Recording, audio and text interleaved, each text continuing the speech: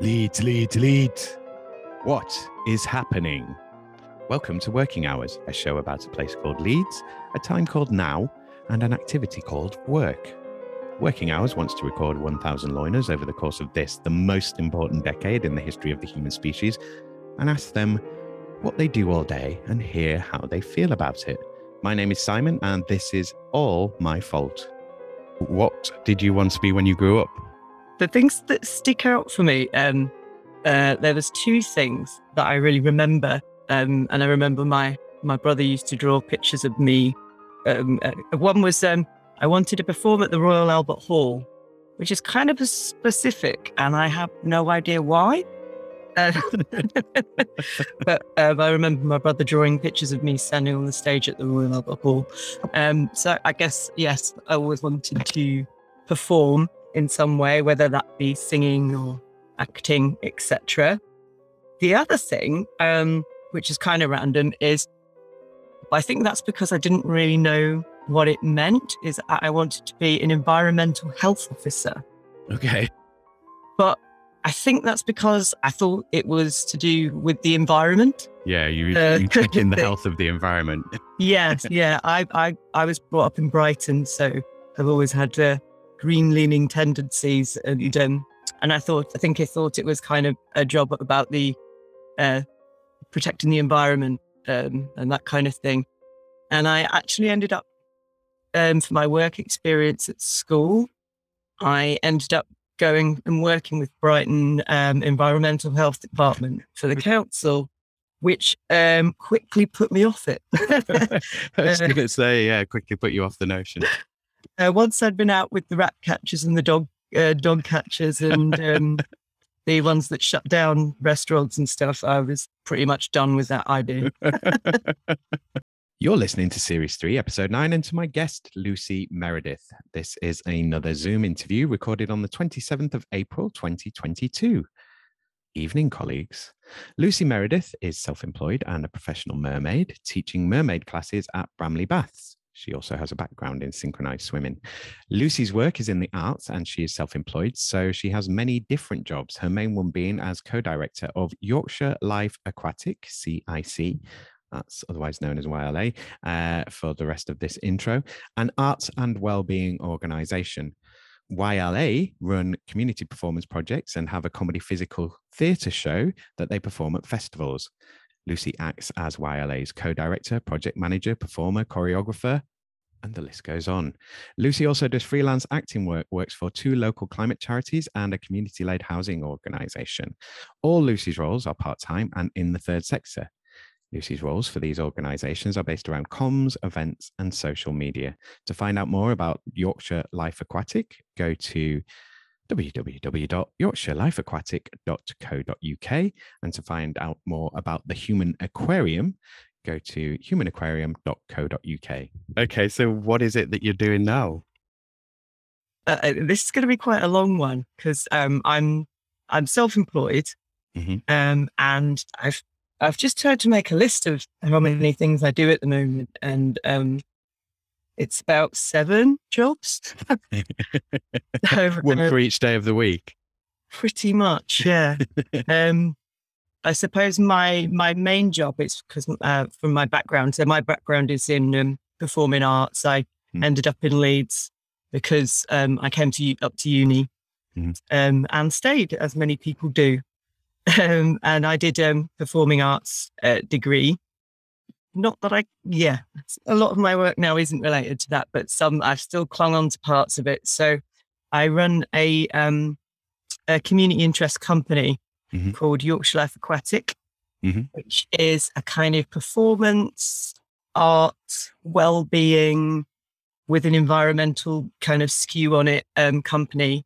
And we do like lots of community projects where we teach people dancing. I'll just give you the background on the name though, because obviously, So I'm a synchronized swimmer, an ex-synchronized swimmer, and I kind of had to retire, as you do, from competitive synchronized swimming when I came up to uni.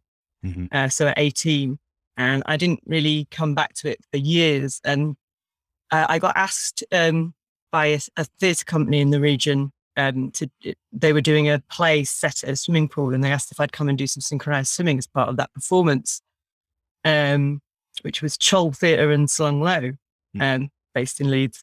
And I forgot how much I enjoyed doing that. And I thought, I'm going to try and join some kind of local swim team or something, and discovered that unless you want to compete and be competitive, and I'd be up against like 12-year-olds who were miles better than me at the age of 40 or something. So I didn't really want to do it competitively anymore. I just wanted to do synchronized swimming for fun, just make up routines and stuff. And I found that there was nowhere to do that. So I kind of wrote a ranty blog about it, saying that, I may as well do it on dry land. And a choreographer called Zoe Parker replied to me on Twitter saying, that sounds like a really interesting idea. I've been thinking about choreography and water and things. So we met up, and I wanted to do synchronized swimming in the water, and she liked the idea of doing synchronized swimming out of the water, and that kind of where it came from. We run a water class called Bramley Mermaids Club over at Bramley Baths, which is kind of our home, our official home. And then we do dryland synchronized swimming for festivals. So we do it's kind of, I don't know if you know Esther Williams, the 50s movie star that she was always in these amazing, like massive budget Hollywood films that I used to watch as a child, where there was some reason they would go into like a massive water scene with about 30 swimmers in, out of nowhere. But it was always some kind of tacked on weird thing in the plot line where she happened to do a massive number in a swimming pool, which I always thought was awesome. And reading her autobiography, it wasn't so awesome to film, apparently. Okay. But so we kind of took that element of like Busby Berkeley choreography and the kind of craziness of the modern synchronized swimming as well. Like, people, when you watch it in the Olympics, their faces are like absolutely ridiculously contorted, and it kind of came across as quite amusing. So we kind of developed like a comedy show, dance show that we go to festivals with, and we all wear spotty swimsuits and just turn up in the market square of Knaresborough or something like that, and do this weird act that nobody's ever seen before, kind of thing. We've got a few more festival gigs coming up this summer, like Ripon Festival and things. So we get booked a lot for like vintagey type festivals, which is really good fun. So, and we do projects with like community groups. So, and go to Bradford and dance in the mirror pool and things like that. So that's one kind of one job. That's one job. And occasionally we get booked to be mermaids. We've got nicknamed the mermaids. So we decided to invest in some mermaid tails. And so now we get booked to like swim in people's pools at children's parties and things like that. Make little girls' dreams come true. So that's pretty fun.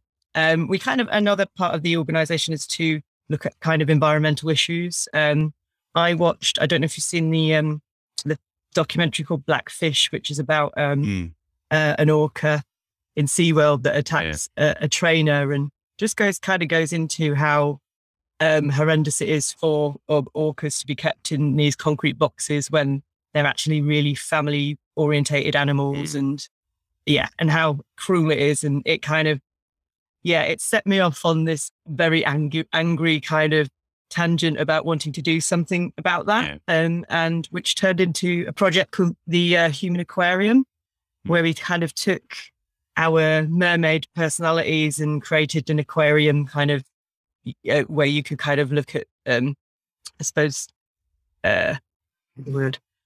you look at the mermaids as sea creatures, and trying to get people to relate to captivity and the oceans in a different way. So we took over a shopping unit, I think it's HMV now, in the St John's Centre, and turned it into a giant aquarium. with like looking at like ocean plastics as well, where you made lots of sculptures and stuff out of recycled bottles and had workshops there and talks about the environment. So that's a kind of another side of it, which is kind of still ongoing project because it's kind of my baby. So I'm sure that'll be carrying on for a while. So do they sort of generate their own revenue then, or do you need to get funding for those? Or the Human Aquarium so far has been Arts Council funded. They funded us to do stage 1, and we're kind of looking into stage 2, but we haven't got funding sorted out at the moment because we've just been really busy with everything else. And COVID kind of put a bit of a kibosh on getting out and about and getting projects done. Yeah. I'll come back to COVID, so we'll stay on this because otherwise we'll never get through your other jobs. So sorry, yeah. What else are you doing as well? I run another project called Tea and Tolerance, which is an arts related project where we have like the idea of just people learning to communicate a bit better and just taking a bit of time and sitting down and talking to each other.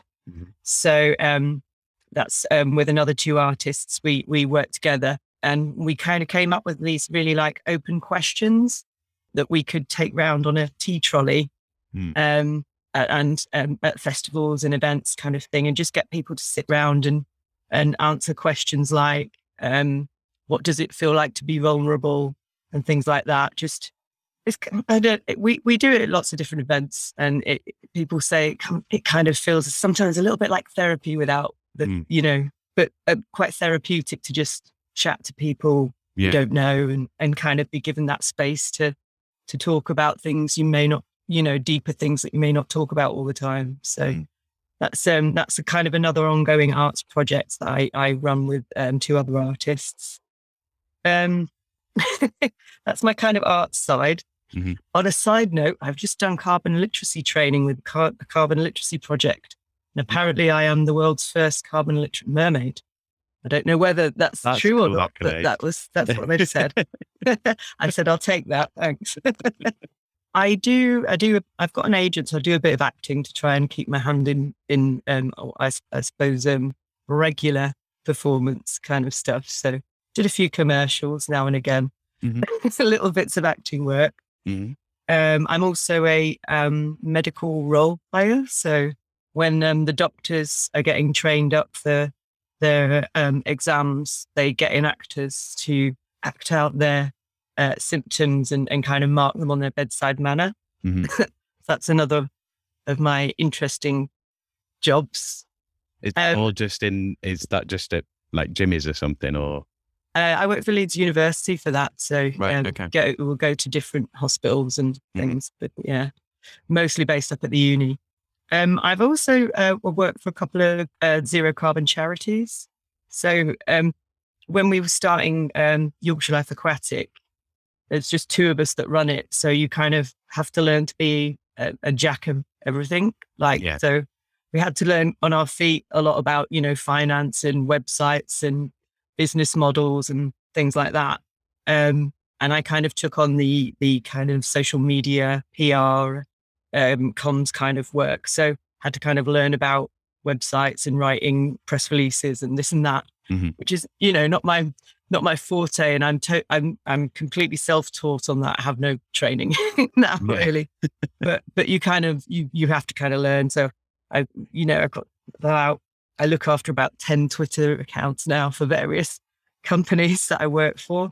So I work for a couple of climate, charities. One is Climate Action Leeds, which is, I believe Simon, who on another podcast was talking about that. I bet. And so I work for them through another organisation I work for, which is Leeds Community Homes.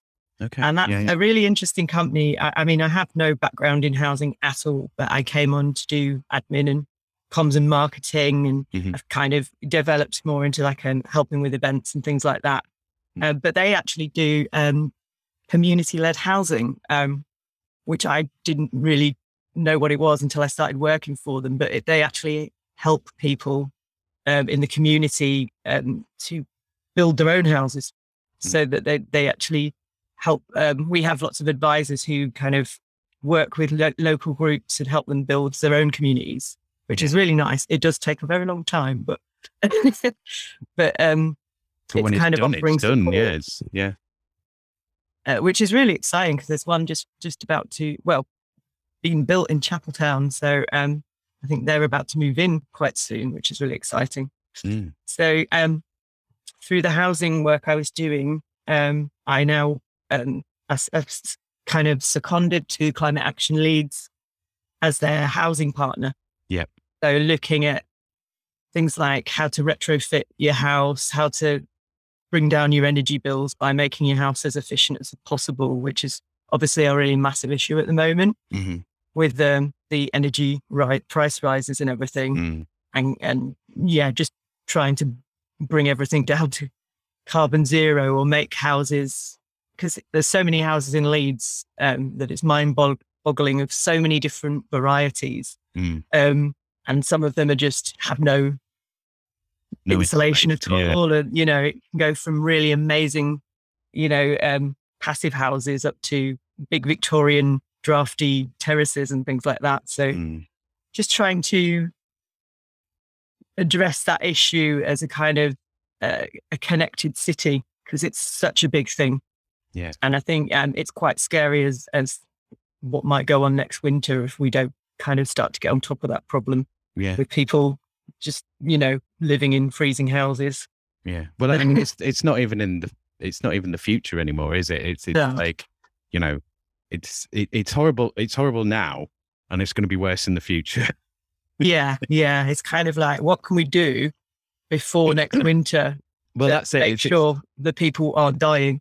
Yeah, it's not like the crisis is around the corner. It's the crisis is already here, and it's only going to get bigger unless we start addressing it, kind of thing. Yeah, absolutely. So that's loads of stuff. I mean, is it all? So that's not going to be 9 to 5, doing all of that on a regularized basis where you've got nice, neat windows and everything's scheduled. Is it like loads and loads of hours one week and then maybe no hours another week? Like, how does that kind of break down into your actual working? So I do 2 days a week for Leeds Community Homes. I do 5 hours a week for Climate Action Leeds. I work Zero Carbon Yorkshire. I do a day a week. And my other stuff, the company stuff that kind of works around it. I teach mermaids on a Sunday as well. But we're doing a project at the moment for Leeds 2023, the City of Culture. So we're do one of the community projects. We're working in Bramley because that's where we work a lot. And that culminates in an event that's this Saturday in Bramley. We're doing a We Are Bramley Acts of Defiance walk and talk event on Saturday. So the other stuff is, all my kind of artsy stuff is project based. So it kind of fits in around everything else I do. But fortunately, all my jobs are pretty much quite flexible. As long as you do the work, you're not held to, like you say, like the 9 to 5. Yeah. Like, so I function better in the evenings than I do in the mornings, let's say. So sometimes I work later rather than earlier. I mean, are you working that way because that's kind of how it's panned out? Did you take on the other roles to support the CIC, or did you get the other roles because of the CIC? Like, or is this, is it just how it panned out, or is this the kind of flexibility that you actually wanted from your work? I like the flexibility and I like the opportunity to do lots of different things because you don't get bored. But I suppose I'm a realist. I know that I'm not going to make all my money out of the arts. I'm just not. So the other roles, I suppose at the start, I just wanted to make sure that I had something stable. So you've got a stable minimum, and then other jobs have come out of that through word of mouth and me getting involved in like climate issues. I suppose what I wanted to make sure I do was have plenty of work, but also make sure that it's work with good people that are doing good and that have got charitable aims and things like that. I didn't really want to end up working for people whose ethics I maybe didn't approve of. So I suppose I surround myself with organizations that are in the third sector. Yeah. So I'm going to ask this question of you. I don't normally ask it, but I'm just thinking, so why not politics? Why, you're doing all this good kind of civic work and community interest kind of stuff. Why did you think about politics? Have you thought about politics? Like, why didn't you go into being a counsellor or something like that? It's not something I'd ever thought about, to be honest. But I tell you what, I do know a lot of counsellors, and they work so hard. It is so much work and so much effort, and I take my hat off to them, because I don't think I quite got. I mean, like I do lots of things, and I think you have to be so dedicated to that, and you probably take a lot of grief off a lot of people as well. And I don't. Maybe I'm a bit too scared to put my head above the parapet in that thing, that kind of arena, I think. And you've got. I think I'm made of strong enough stuff. Yeah, you've got to brand yourself with a colour as well, haven't you? And kind of pick a team. So I as I say, I've never asked that question before, and I thought it's like it's quite a good one to ask, because I have talked to quite a few people who are doing a lot of really good work and putting a lot of effort into the city and stuff, and it's kind of like, wouldn't you guys be great in politics? And it's like, well, yeah, probably, but that's why you're not in politics. Okay, so you kind of touched on a little bit how you got into this. So, I mean, was it the way around that the CIC kind of came first, and then you got those other roles around? Yeah, all my current roles. Yorkshire Life Aquatic came first. I think when I came out of drama school, I kind of thought, oh, I'm going to make a living being in other people's plays, and kind of reality hits you pretty quickly that you're not going to do that. So you end up taking a lot of temping jobs in offices and this and that. And I nearly got caught down the route of working in pensions for a bit. And I had to just quit and get the fear to make myself go kind of back into the arts, and I did a bit of touring with schools, companies and things like that. But I kind of found that trying to get work from other people, it's quite hard. So I decided to create my own work instead. And even if I have to have other jobs alongside to support myself whilst I'm doing that, then that's fine by me, kind of thing. At least as long as I'm always you're interested in. Yeah. It's like I kind of knew that I wanted to do my own work, and it's much easier than trying to get employed acting jobs from other people. It's a pretty cutthroat world. So, So, what kept you in Leeds then? Were you not tempted to sort of go down to London or even Manchester? If you're looking for acting work, when there's bigger audiences and bigger budgets and more going on in a lot of ways? I think some of it is down to laziness. I'll be honest. Again, it's you have to. If people who are working as what I refer to as normal acting roles, they work so hard. They travel all over the country, going to these auditions, cattle calls in London, and I just thought, I'm too old. I can't be bothered with that. So I thought, I don't mind kind of being at this level where I get the odd commercial and little acting job. And I get to sleep in my own bed at night rather than spending half the time on a National Express coach going to London. Yeah. So, I guess it's kind of laziness, but also I'm part. I feel like I'm part of the art scene here, and I feel like I kind of I've got so many friends here and so many connections now that I suppose I feel like if I went somewhere else, I'd be a very small fish. Yeah. You've carved out your niche, and no pun intended with the small fish. But yeah, you've carved out your niche, and you've also, you kind of made the decision to make it work for you rather than you working for the industry, working your butt off for the industry for perhaps nothing. You made the industry work for you in a way that works for you. Yeah. Realize that. Excellent. So let's go back into the dark times and let's talk about lockdown. So, like, I would imagine, because the business has been going a good few years now, hasn't it? Yeah, about 7 years. Yeah. So talk us through kind of going into lockdown and your thoughts through that period of like, I mean, was it, oh, we'll just close down and hopefully come back? Or was it, we need to stay present, or what we're going to do? Or like, how did it go? I remember we were just about to, we were supposed to be going to Brighton Festival to perform in a pool. It must have been 2019, I guess. And we kind of had to make the decision, do we take a large group of performers down to Brighton? And it was looking like things were getting shut down. I think it was February. I think we made the call that we needed to not do that performance. So we kind of started to be a bit more cautious. And we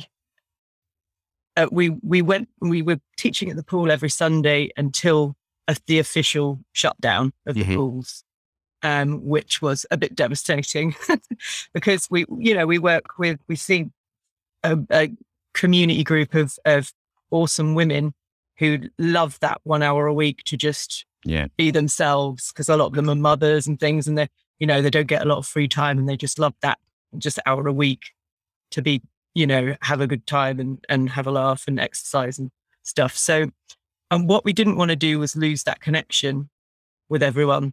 So we pretty quickly learned how to use Zoom. I mean, I wish I'd had shares in Zoom before. We quickly kind of, we got a little bit of support for the company from Leeds Community Foundation, who fund some of our work. I think there was some emergency grants for small companies, and we used some of that to get a Zoom account. And we did dryland synchronized swimming via Zoom. Awesome. Which did not always work, but the results were quite funny. We've got quite a few hilarious videos out on our YouTube channel now. Because we just didn't want to lose the connection, and we didn't want people feeling that like they were alone, and things like that. So we actually kept up through the entire of lockdown, a session a week, from one way or the other. And then when it started to come out of lockdown, we started to meet and have the occasional, like in the park, have the occasional kind of face-to-face kind of thing. But mostly it was on Zoom for the whole of lockdown. And I suppose, I think that's one of the benefits of it, is that we can still kind of, we adapted to it, and now we've got this technology that's really useful for like doing like things like this. And it's kind of perfect for it in a way that, like, because I talked to someone else who was doing sort of digital theatre pieces, and obviously, it's harder to do that before it, theatre turns into television or something like that. Whereas with what you're doing, specifically like dry land synchronized swimming, is kind of perfect for Zoom. It's kind of like you could do that, get the whole world synchronized swimming. It was pretty ridiculous, but it's fun. And it's a bit annoying when you're trying to play music and all be synchronized when you've got a lag and people are doing things at different times. But it kept us connected. So it was, like I say, we made some really silly videos and organized chaos. And it meant that other people could join in, actually, because we had one of our mermaids who moved down south, and she kind of reconnected because we were on Zoom. She could come along to our sessions and stuff. So it kind of opened it out to people in the wider community who ended up coming. That was good. Do you do any still? Have you done any, like, post lockdown Zoom? Not recently. because we were so delighted to get back in the pool. Yeah, we yeah. immediately did a really swanky video of us doing a routine. We did when Bramley Baths opened back up, we did a special performance for their grand opening. Nice. Being their in-house swimming company. Yeah. So yeah, that was quite fun. So we were just really pleased to actually be back in the pool. I'm sure we will do some more again. They were pretty funny, and now we know how to use it. It's great. So in terms of, so you said you picked up a lot of social media and stuff. Do you do, like, are you doing everything? Are you doing choreography and then filming it, or do you have various people that come in, or does it depend on, what the, I want to say project for want of a better word, but what the project is? Yeah, no, totally. Myself and Zoe, we do performing, choreography, directing, producing, most things.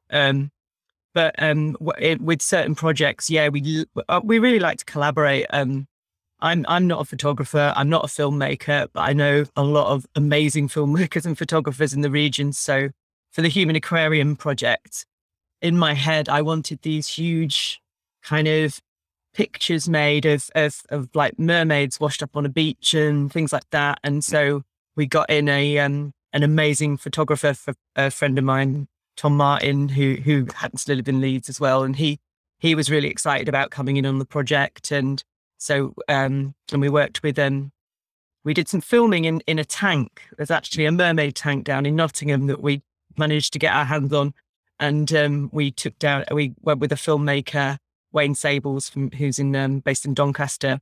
He came onto the second phase of the project with us, and we had people doing like behind the scenes filmings about the project, but that's definitely not mine or Zoe's area. So we just like to bring people in. We had some like eco artists that come in because and made like these big jellyfishes out of like waste materials and single use plastics and stuff. So yeah, we like to collaborate. We're always looking for people that share our weird vision to come in and work with us. Okay. So, yeah, and obviously coming out of lockdown is, you, as you said, was great to get back into the baths and even had your own special opening. So I'll move on from that. I'll go on to the UBI question. So if you had a universal basic income, so you had the money to kind of pay for your bills, pay for your food and so on, cover your basic needs, would you still work? And if you were still working, would it be in the same sort of area? And would you work as much? Like, how do you think it would affect your work as it is now? I would still work, but definitely not as much. I'm just not really motivated by money. I know everyone says that, but I'm like, I would definitely still do all my arts-based stuff because I do it because I love it. Probably less of like the admin based stuff. But I definitely want to carry on with the projects that I'm doing. Because we're a CIC, we're a community interest company. Our whole ethos is a not for profit. As long as I can pay my bills and my rent and stuff, I'm happy. Yeah. And I mean, it's always nice. Have a certain level of standard of living as well on top, but yeah. I mean, I definitely couldn't afford to live back down in Brighton. Yeah. With the house prices as they were up, but yeah, I mean, I consider myself quite lucky. Really. I mean, would you end up losing more money? Would you be ending up spending more money on art projects that didn't necessarily make money back? If you had that comfortable floor to fall back on. Yeah, maybe. I mean, I think, yeah, my dream would be to have my own swimming pool, which would definitely be a massive drain on money. Yeah, I mean, there's so little access is available to swimming pools because they're so expensive to run, especially at the moment. There's pools at risk of closure all over the place. Mm. Because they're incredibly expensive to run. But so, I mean, if I had loads of money, I would definitely want a swimming pool that we could kind of use for classes and things like that. That would be lovely. That's the only reason I'd want more money. That's a good answer. I like that. So I'm going to move to the climate change question because of what you just said there with the pools and stuff. So, I mean, the question is basically around like what you can do in your work and whether your work can do anything to address adapting to climate change or to recognizing, mitigation for climate change, anything like that. Like, how green can you be in your roles? I mean, obviously you're doing lots of climate action work, but I suppose on the swimming pool side, I mean, should we be all moving to free swimming, or do we need chlorinated big heated pools? Do we need more Lidos? Do they justify their carbon budget in and of themselves? Like, what are your thoughts on that? I think I do think swimming's really important. Not only because children need to learn to swim, because you don't want children in a position where they can't swim or fall in the canal. We've got a lot of rivers and canals in Leeds, and actually back in the day, Bramley Baths used to offer free lifeguarding training to young people because so many people were like drowning in the canals. This is a long time ago. This is a story I've been told. Like when it first opened, sort of thing. Yeah. I think swimming is really important, and also as an form of exercise. If you've got an injury or something and you can't you can't do running and things like that. Like I've got a really dodgy ankle, and I just can't put too much weight on it. So for me and a lot of other people with like injuries, swimming's a way of exercising and keeping yourself healthy without having to like put loads of weight on your knees and things. So I'm pretty biased when it comes to pools. So I will say they are necessary, but we need to find a way to make them more eco-friendly. And there is a way. Bramley Baths has just had a new eco kind of boiler put in. Things like, this is a bit of a weird pipe dream, but like if you think about places that have got like loads of computers and servers giving off all this heat, why can we not find a way to then heat the swimming pools with it or something? We just need to get a bit creative with things. They need to make pools. There needs to be a plan to make pools as carbon negative as possible. And like in your gym, can you not like use your bike power to generate electricity and things like that? And these are all a bit crazy ideas, but no, not really. I don't. I think a lot of the when it does get round to solutions actually being implemented on a large scale, a lot of it will be like small contributions sort of back into the grid, and I think a lot of the solutions are kind of, you need like thermodynamic engineers and stuff to be able to move that heat around and the whole sort of thing. Have you ever read the Buckminster Fuller's book, Critical Path? I haven't. No, have you heard of him? Yes, I have. So yeah, I mean, it's a weird book. Like why you would read it. I read it because I'm weird. But he's talking about, in terms of solar, when you've got one side of the world in darkness, while the other side of the world's in light, it's like, surely their light should be powered by, the light of the sun being pumped around to there. And, surely the grid should be connected up globally and things like that. I don't know how feasible that is realistically, but, that makes sense on a lot of levels to me. If one side powers the other, well, we're facing away from the sun, the other side facing the sun. Yeah. Why they're not like using there's solar panels in the Sahara or something, I think there's ways of getting around it. I mean, to be honest, there's a lot worse things than pools around. If you think about airplanes, for example, that would be my port of call for trying to bring down the carbon footprint, because that's a massive issue, particularly in Leeds. Yeah, and swimming pools have their own hierarchy as well. Like Bramley Baths, quite good, absolutely much better than a swimming pool on a cruise liner, for example, or a vanity infinity pool on the top of a skyscraper. Exactly. Yeah. I think we just need some really awesomely clever people to work out how it's thinking creatively, isn't it? How are we going to make these things carbon neutral? There must be a way. I think the problem we're having at the moment is how do we get people paid to do that kind of work? Yeah. Issues that I've come in my roles that kind of coming out is supply chain. Yeah. Like thinking about people trained to do these things, and we know we're going to need these jobs.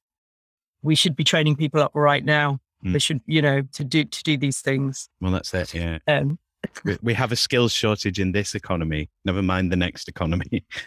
Yeah, things like obviously working in housing and climate, looking at people who are trained to retrofit houses, which is going to be, there's not enough people doing that work. There are pockets of amazing people and amazing projects in the city, but just not compared to the amount of work that needs to be done.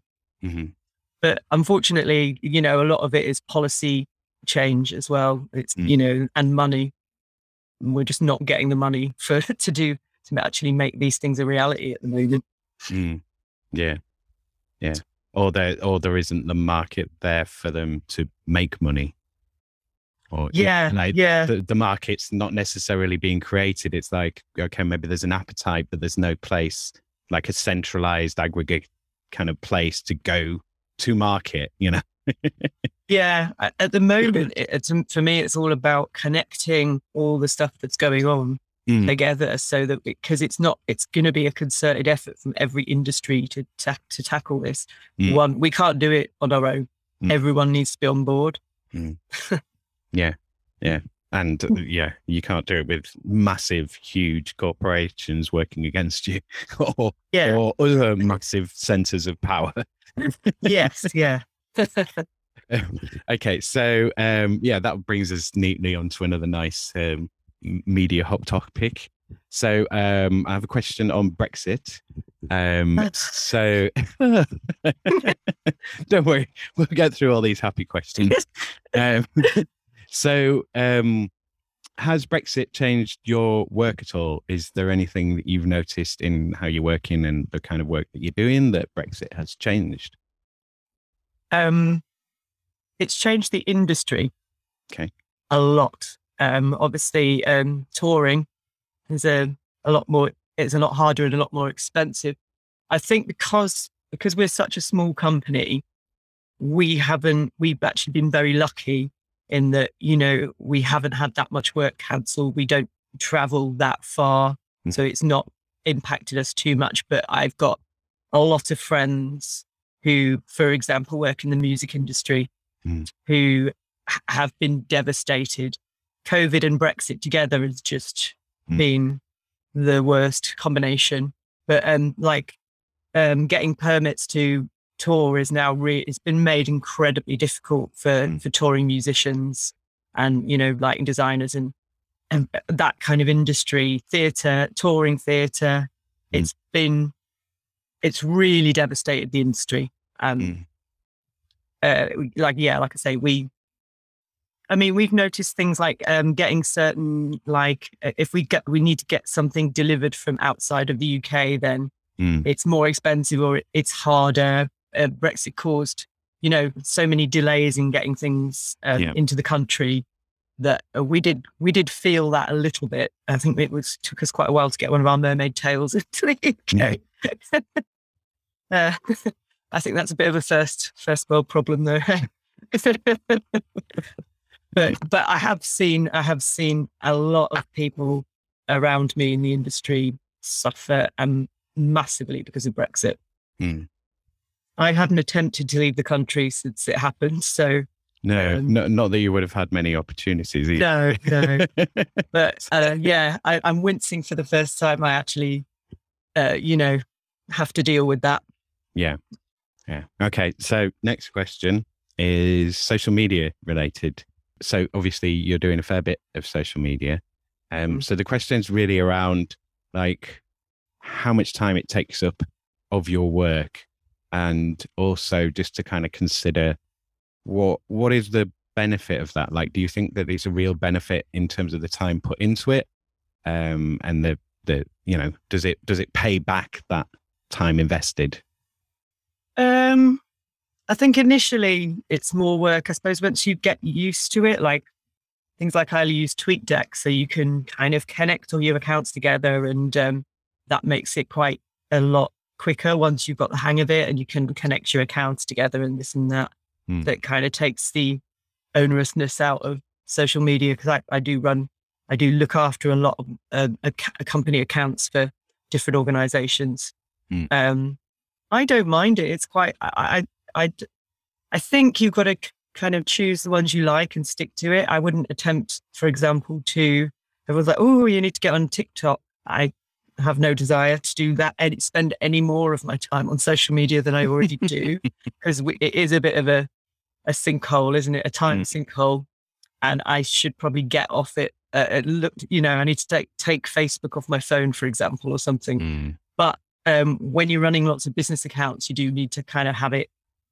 It's a bit of a double-edged sword. You need to kind of be able to do things on the go quickly, or if you're sitting on the bus or whatever, you can get some work done by just doing a few tweets and this and that. So I try not to let it take up too much of my time, but we found it really useful. Just your basics, Twitter, Facebook, and Instagram. Really, I don't really want to be at the cutting edge, because I think if I did try to take on more, different accounts like TikTok and Snapchat and whatever else there is, I'm not down with the kids enough to know. That would probably drive me a bit mad. Well, I mean, a lot of that's chasing your own tail, isn't it? Because it's kind of, trying to be cool. And, the problem with being cool is as soon as you reach the pinnacle of being cool, you start being uncool. Yeah. I think, sometimes you get approached about, oh, do you want to be an influencer? That sounds like a lot of work that I'm not prepared to take. I'm not really bothered about having 5 million followers and stuff, as long as, the people I need to communicate with are, communicating with me, and you keep it fun. Yeah, that's it. And most of the time people are following accounts like that because they want certain specific bits of information, or they want to keep in touch of like what's going on. So it's not like they're waiting for your hot takes about every piece of thing that's trending. Yeah. I don't think anyone's that interested, in my opinion. So, yeah, I mean, there might be, but you have to package it and and all that time building the audience and so on. Yeah, no, I there's a limit to my patience with it, so I kind of like keep it as what's useful, and then I'm not going to make too much effort with what I don't find useful or I think is a bit overkill, because you can bombard people with stuff and then they just delete you because you well, that's it. Yeah. You putting people off because you're banging on about the same thing too much or too often. But then at the same time, if you just bang on about the same thing, then you're going to get more followers who are just interested in that. It is a trade-off. You have to kind of like, you have to, it's one of those things, I suppose it's like swimming, isn't it? You have to find your own kind of ability level and comfort level with what you're doing and what you want to get out of it. Yeah, absolutely. See, it all links. So I'm imagining from what you've said that quite a lot of those roles, and especially like the admin and stuff, you're not in an office, you're working from home. Is that a fair guess? Yeah. A lot of it I was working from home anyway, and then obviously COVID kind of made one of our companies give up the office because we're so small, it wasn't worth the amount. So occasionally we hot desk in the same room or something, or have away days and things like that. But yeah, mostly it's from home, which is, I think it's kind of, it's helped in some ways because I can get more done because I'm not traveling to a building, spending 7.5 hours there and then traveling back.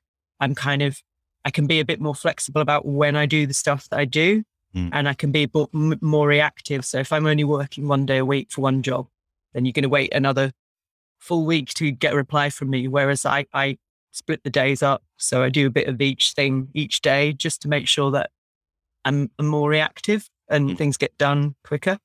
So it's benefited in that way, but it does mean the work-life balance tends to suffer. I'm not particularly good at separating those two things at the moment, which is something I need to work on, I think. No, you're normally quite good at separating them. I think being freelance, it's always going to be a problem because you can never quite, it's not like you're in an office, you're walking away from it and you don't have to think about it again till you get there, back there. It's here, it pops up, it's on my phone, it's this and that. I try to go swimming like about 3 times a week, and that's kind of my downtime. And I've got a kind of set that outside of working. That's outside of work. Well done. Yeah. Christmas holiday, but I try to say Friday mornings is my time. Yeah. Because I do tend to work better in the evenings, and that's fine. So sometimes my evenings may be working, but I'll take, half a day off on Friday and go swimming. So do you think have you settled or can you settle into a routine? I'm kind of asking this because I'm been banging on recently that what I'm doing is not work, because although I'm interviewing people and this is where I actually get to engage with someone, and this is the fun part of doing this, but the rest of the time I'm just sort of, locked in a room, firing things into the internet going, hello. And unless you've got someone else there, even a writer that's working on their own and it's sort of secluded away somewhere, they're responsible to a publisher or an editor or something eventually. There's someone that's that's there making that work. And the whole sort of when you switch off and having time off and how much time you should put in and kind of motivating yourself, all of those kind of things. I'm at the point where I need to get out of here and kind of actually be actively involved with people in real life doing stuff. And I think, that'll be beneficial for the podcast as well. But is it something that you've settled into in terms of learning, this is when I work, this is when I'm productive, and I do keep this time aside? Or is it always just been it's always the same, you just kind of get up, do what you can, do as much as possible? Some things are regular, some things are irregular.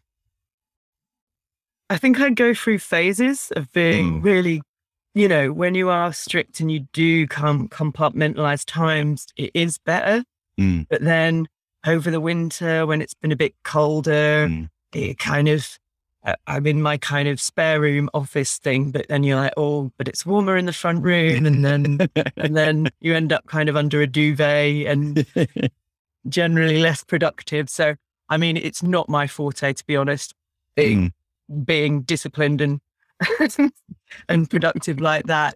If there's someone out there who is good at helping people with that, I would be very interested. Someone could make a lot of money actually helping all people to become more productive whilst juggling many jobs. Yeah, I'm not particularly good at it. I need to kind of learn and get a bit more disciplined, I think.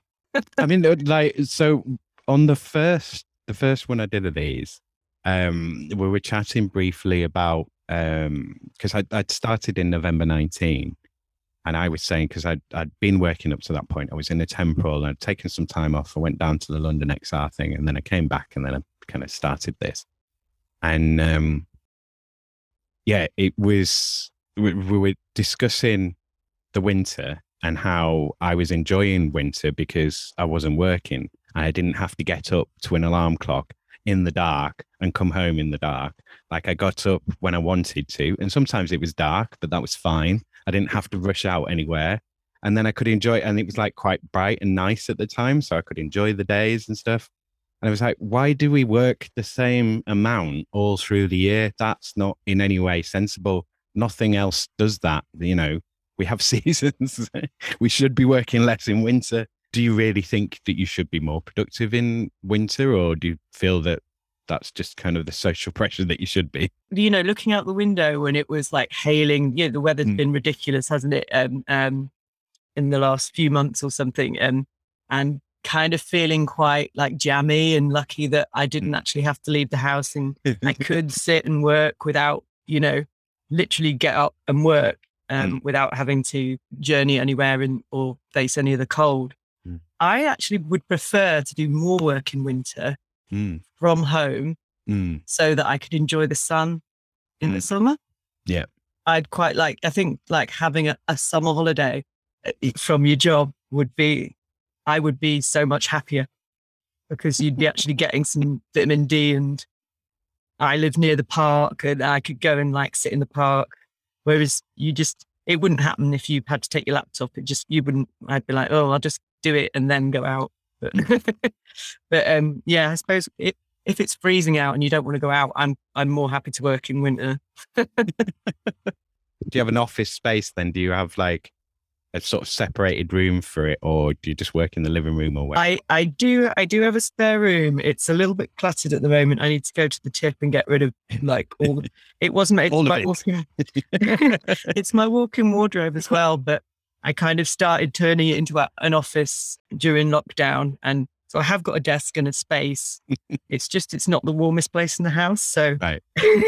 Do you actually have a space, or is it just a theoretical space? It's a desk with boxes of stuff on. It's a desk. It's an actual desk with a window and everything. Cool. And an office chair. Yeah. But it's also got loads of other stuff in it as well, like sewing machines and clothes and every piece of paperwork I've ever owned. Piles of leaflets and flyers for shows that we can't do at the moment. What do you think is the strangest sort of random kind of skill that you've picked up from the work that you're doing or have done? Ooh. I mean, dry land synchronized swimming is one that I mean, that's a very specific and unusual skill, yes. And I really did not think that I would be a professional mermaid. So holding my breath underwater, I did not think was ever going to pay. Just did not think that was something I would ever actually be able to make money out of. So I suppose that's a quite useful skill. I should ask you about this actually. So why, I mean, I suppose you kind of answered it, but setting up your own business is I mean, it's a particular step. Again, it's like only certain people do that. And obviously you probably wouldn't have gone into that blind. I mean, you would have known that, the majority of companies fail and all of this kind of stuff. So what made you take that step? I mean, do you already had enough kind of custom and things going on that you were kind of like, yeah, there's a business in this, or did you just take the plunge? Sorry about all these bugs. I kind of didn't really know what was getting into it at all. I suppose we didn't have like money coming in all the time. Yeah. We get money through projects. So we don't have any overheads really. Mm-hmm. So we don't have an office. Our official home is Bramley Baths. That's our business address. And we obviously, when we work from the pool, that's us working from the pool. But apart from that, we've got such, low overheads that it's quite easy to keep it going at a really low level, even when we haven't got a project on. And the mermaid classes have been running for like 7 years as well. But what I did at the beginning, because I was like, how do we sell this business to anyone? It's not the kind of idea that people take seriously in business terms. So I got a place on the School for Social Entrepreneurs, which is a scheme run by Lloyds Bank that you've got to be a social enterprise. You've got to be, you need to be a social enterprise by the end of the course kind of thing, which is like a year-long course, which looks at, business, all the stuff that I don't like doing, the business side of it. That's not my bag, but if you're going to run a business, you have to. Yeah. So I kind of learned quite a lot from that. You get mentored and things like that. And you got some startup money, which paid for our like first website and things that we couldn't have afforded off our own backs. So it was a really good way to kind of get set up, get your company status sorted, get support in that, and learn about business planning. It was quite a rigorous kind of process to go through to get onto this course. It was quite a lot of people up for it, and there was about 10 places I think per year in the Northeast. And you had to go in and pitch to like a board of like 12 people from Lloyds Bank in suits, and that's so not me. And it had been raining, and I remember you get like I think it's a 3-minute pitch. Yeah. And it had been raining, and I was wearing these like Illuminous turquoise welly boots, and I just thought, oh, they're going to laugh at me, and I just went in, and I think that I must have said something they liked, because they took me on and they said it was like the weirdest idea they'd ever heard, but they liked it. So they gave me a chance, and yeah, it's still paying off. We're still here. Cool. Well, long may you reign. I suppose we've never really kind of looked at ourselves as being this money making scheme. It's not about the money. It's about making work and keeping it, bringing enough in to keep it ticking over, and, being able to pay ourselves a little bit. But it's kind of, it's not, we're a social enterprise. We're not in it for the money. We just want to do what we want to do. Have you done any like wild water, any outside, in rivers, lakes, anything like that? We took the mermaids. We did have a trip to like a wild swimming kind of location before the pools reopened during the summer, just to wet the whistles, as or so to speak. So we have done a little bit of that. Some of the mermaids we have like swim all the time, like every day during lockdown. They've been in some form of wild water. But I mean, I enjoy it, but I am a little bit a wuss when it comes to the cold. So I'm more of a seasonal one than an all year rounder. So you're not going to be jumping into the Serpentine or whatever on New Year's Day? No. I did get a wetsuit because I thought, oh yeah, that might be a nice idea, but still do. Yeah. Yeah, I don't blame you. Again, this is just a kind of out of my interest kind of question. What's been the hardest part for the business? I mean, was it the lockdown, or has there been was it the first couple of years, or? I think, well, we were trying to kind of, I suppose it's the hardest thing is explaining kind of what we do and why we do it. Yeah. Because it's really an odd idea. The pitch. Yeah. Yeah. And I think businesses, in inverted commas, or, corporates, let's say, they just, because they can't see the money, they don't quite understand it. Yeah. So I think we kind of struggled with, how do we describe this kind of project? And I suppose we had to kind of figure out the different strands of the company. So we've got our kind of more corporate side where you can buy our show and we come and perform for you. That's our product. And then we have our community side where we call it health through stealth. So you do exercise, but you're having a good time, so you don't notice. That's kind of, we kind of talk about it as exercise for people that don't want to exercise. Yeah. It's kind of more putting the element of creativity in. Yeah. Kind of takes your mind off the fact that you are physically doing something. Yeah. Yeah. And it makes it more fun, and it makes the process a lot more kind of engaging and kind of person-centered. Yeah. And I think what we do is quite original, and we don't really want to turn it into something that's a profit-making thing, because it's about having the best experience rather than making money. So you wouldn't package it as a franchise and sell it around the world to people? I'd rather not. And so far, nobody's nicked the idea. As far as I know, we are the only synchronized swimming team that does it kind of creatively and not competitively. We are a non-competitive team.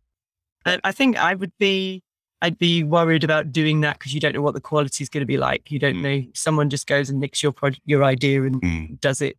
You don't know what they're going to do with it. So I think we're quite happy being small. I'd love to do some more classes, but as I said before, pool time is so rare and valuable, and because there's not a lot of swimming pools in Leeds that are particularly accessible.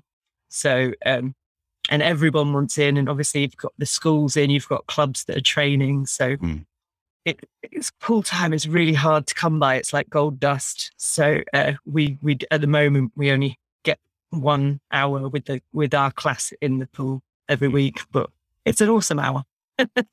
Pools at a premium. Yeah. So there was a question that I missed, which is my change question. So I have a question on what would you change about your work? So if you could change any 3 things about your work, what would you change? I'd probably like to work a bit less, just because, time's precious, isn't it? And it'd be nice to have a little bit more free time. I suppose I would, like we said earlier, I'd probably make myself much more able to do works in chunks and be better at it, at making it. I can't think of the word. So it's maximizing that time. Peak efficiency. Efficient, yes. Making myself more time efficient. I think that would be definitely something I would like to do. And I suppose if it was a more sellable model and I could make more money out of the art side of it, that would be something I would like. Do you do merch? Have you ever done like Bramley Baths, mermaids t-shirts or anything? We have actually. We have mermaid hoodies. Have mermaid written on the back and our logo on and stuff. So we've got mermaid hoodies and t-shirts. Excellent. Are they available from your online shop? We did look into having an online shop, but it never it was just another thing to have. More bother than it's worth. Yeah. So I mean, the people that usually buy our things are the people that take part in our classes. So we usually do kind of an order and get what everyone wants at the same time, and then can sell them, at cost to people, rather than, again, it's not about profit. Okay, so I'm going to start winding it up. I'm going to ask you to give me any sort of socials that you want to kind of put out there. And then I will throw it open to you if there's anything you want to add or anything that we've not covered that you'd like to talk about. Over to you. I suppose, well, if you want to follow me, I'm Lou Loves Glitter on Twitter. And our the company is York's Life Aqua. That's on Twitter. And we're Yorkshire Life Aquatic on Facebook. If you're interested in being a Bramley mermaid, put Bramley mermaids in. They're kind of what they say on the tin, really. And the Human Aquarium project is Human Aquarium UK. And it's all the tweets and the Facebooks, really. But we're usually pretty good at coming up on Google if you Google us. Excellent. So is there anything that you think I've not covered, anything that you want to talk about or anything you want to promote or? It's been very nice and flowing. Yeah, I'm not to put you under pressure. I'm just quick speaking to this microphone. No, I think we've got loads of projects. We're going now to Brighton actually next week. Okay, for the show that we couldn't do in 2019. Very nice, exciting. Yeah. It's a very small version, but it's quite a small pool that we're performing in. But we're performing for an amazing artist called Ruth Mulvey, who actually came up during COVID at some point and painted us. So we are actually in a painting in an exhibition, and we're going to go and she focuses a lot of paintings on women and a lot of women swimming as well. So things like that. So we ended up in one of the paintings. So we're going to go down and do our Brighton Festival show after 2-3 years or something. So that's going to be quite exciting. Yeah. It's live. performing. Yeah. It's a sort of sandwiched between the two. You're like, yeah, it's nice and poetic, kind of close loop. It's like, I suppose, and because it's Brighton, I feel like it's a homecoming show for me, and my mum and dad get to come and everything. So they're quite excited. Because they tend to miss quite a lot of my work. But that's it. You're miles away. This is why you need the social media, so your folks can see what you're up to. Yeah, that's what everyone says. They just they know what I'm doing through Facebook. So thank you again to Lucy for being my guest. Thanks again to all my guests, and thanks to you, Leeds, for being my subject. And of course, most of all, thank you to you, my dear listener. Come back next week and hear me speak to a candle maker. I have yet to interview a butcher or a baker. So if you're one of those, get in touch. If you're listening to this, I assume you have some connection to Leeds, like living here or being from here. If you're such a person in Leeds or from Leeds and you haven't done your recording for working hours yet, then don't wait. Email me now, right now. Quick, get a pen. workinghoursPod@western-studios.com. If you fancy being my guest, put guest in the subject line of your email and add a short bio in the message. Stick in some suggestions of your availability and I'll send you a release form and a Zoom invite. If you'd like to be on working hours, I will need a 2-hour window for us to record in. I can record in your work time or during your downtime. I have been recording interviews for working hours for over a year on Zoom, but I can also record offline. You can appear on working hours anonymously, or you can promote yourself and or your company or brand. Cleaner or owner, what is your experience? How do you feel about work? What do you like and not like? What do you do, Leeds? Be a part of local history, have your voice heard, share your wisdom, give us the inside skinny. This is your show, Leeds, and it's all about what you make of yourself. Do you know what you're doing? If you do, then come and tell me all about it. Come on working hours, even if you don't know what you're doing. I certainly don't. Email me right now. Quick, get a pen. workinghoursPod@western-studios.com. If you're allowed to do that, that is. If you're not allowed to do that, then tell me why. If you and your business aren't ashamed of what you do, then let's hear all about it. What good are you doing the rest of us? Are you socially useful? Am I? Is this? Send your feedback, questions, comments, and queries right now to workinghoursPod@western-studios.com. What is happening, Leeds? Find out by following this show on Twitter @WorkingHours3 and on Instagram @WorkingHoursPodLeeds to find out when new episodes are going to be released. Or just use the hashtag #WorkingHoursPodLeeds on either of those sites to find me. I'm on Facebook, facebook.com/Western_Studios_Leeds. I'm also on LinkedIn, linkedin.com/IN/Simon-Treen. Treen is TREEN. Or you can go to my company page, which is linkedin.com/company/Western-Studios. If you want to make a podcast in Leeds, whether it's for a cause, a publicity campaign, a product promotion, or your own passion project, then get in touch with me. Western Studios for support, advice, and guidance on anything podcasts. At Western Studios, you work with a real life lawyer who is actually in Leeds, who you can actually work with on making podcast content. So don't wade through articles and videos and podcasts about how to make podcasts. Just get on with it. Western Studios can make your podcast with you or even for you. Western Studios can take on your podcast's boring, time-consuming, and painful admin, recording, editing, transcription, whatever. Tell me about it. I feel your pain. For a charge, I'll share it. Writers, what are you doing with your lives? Hopefully you're writing.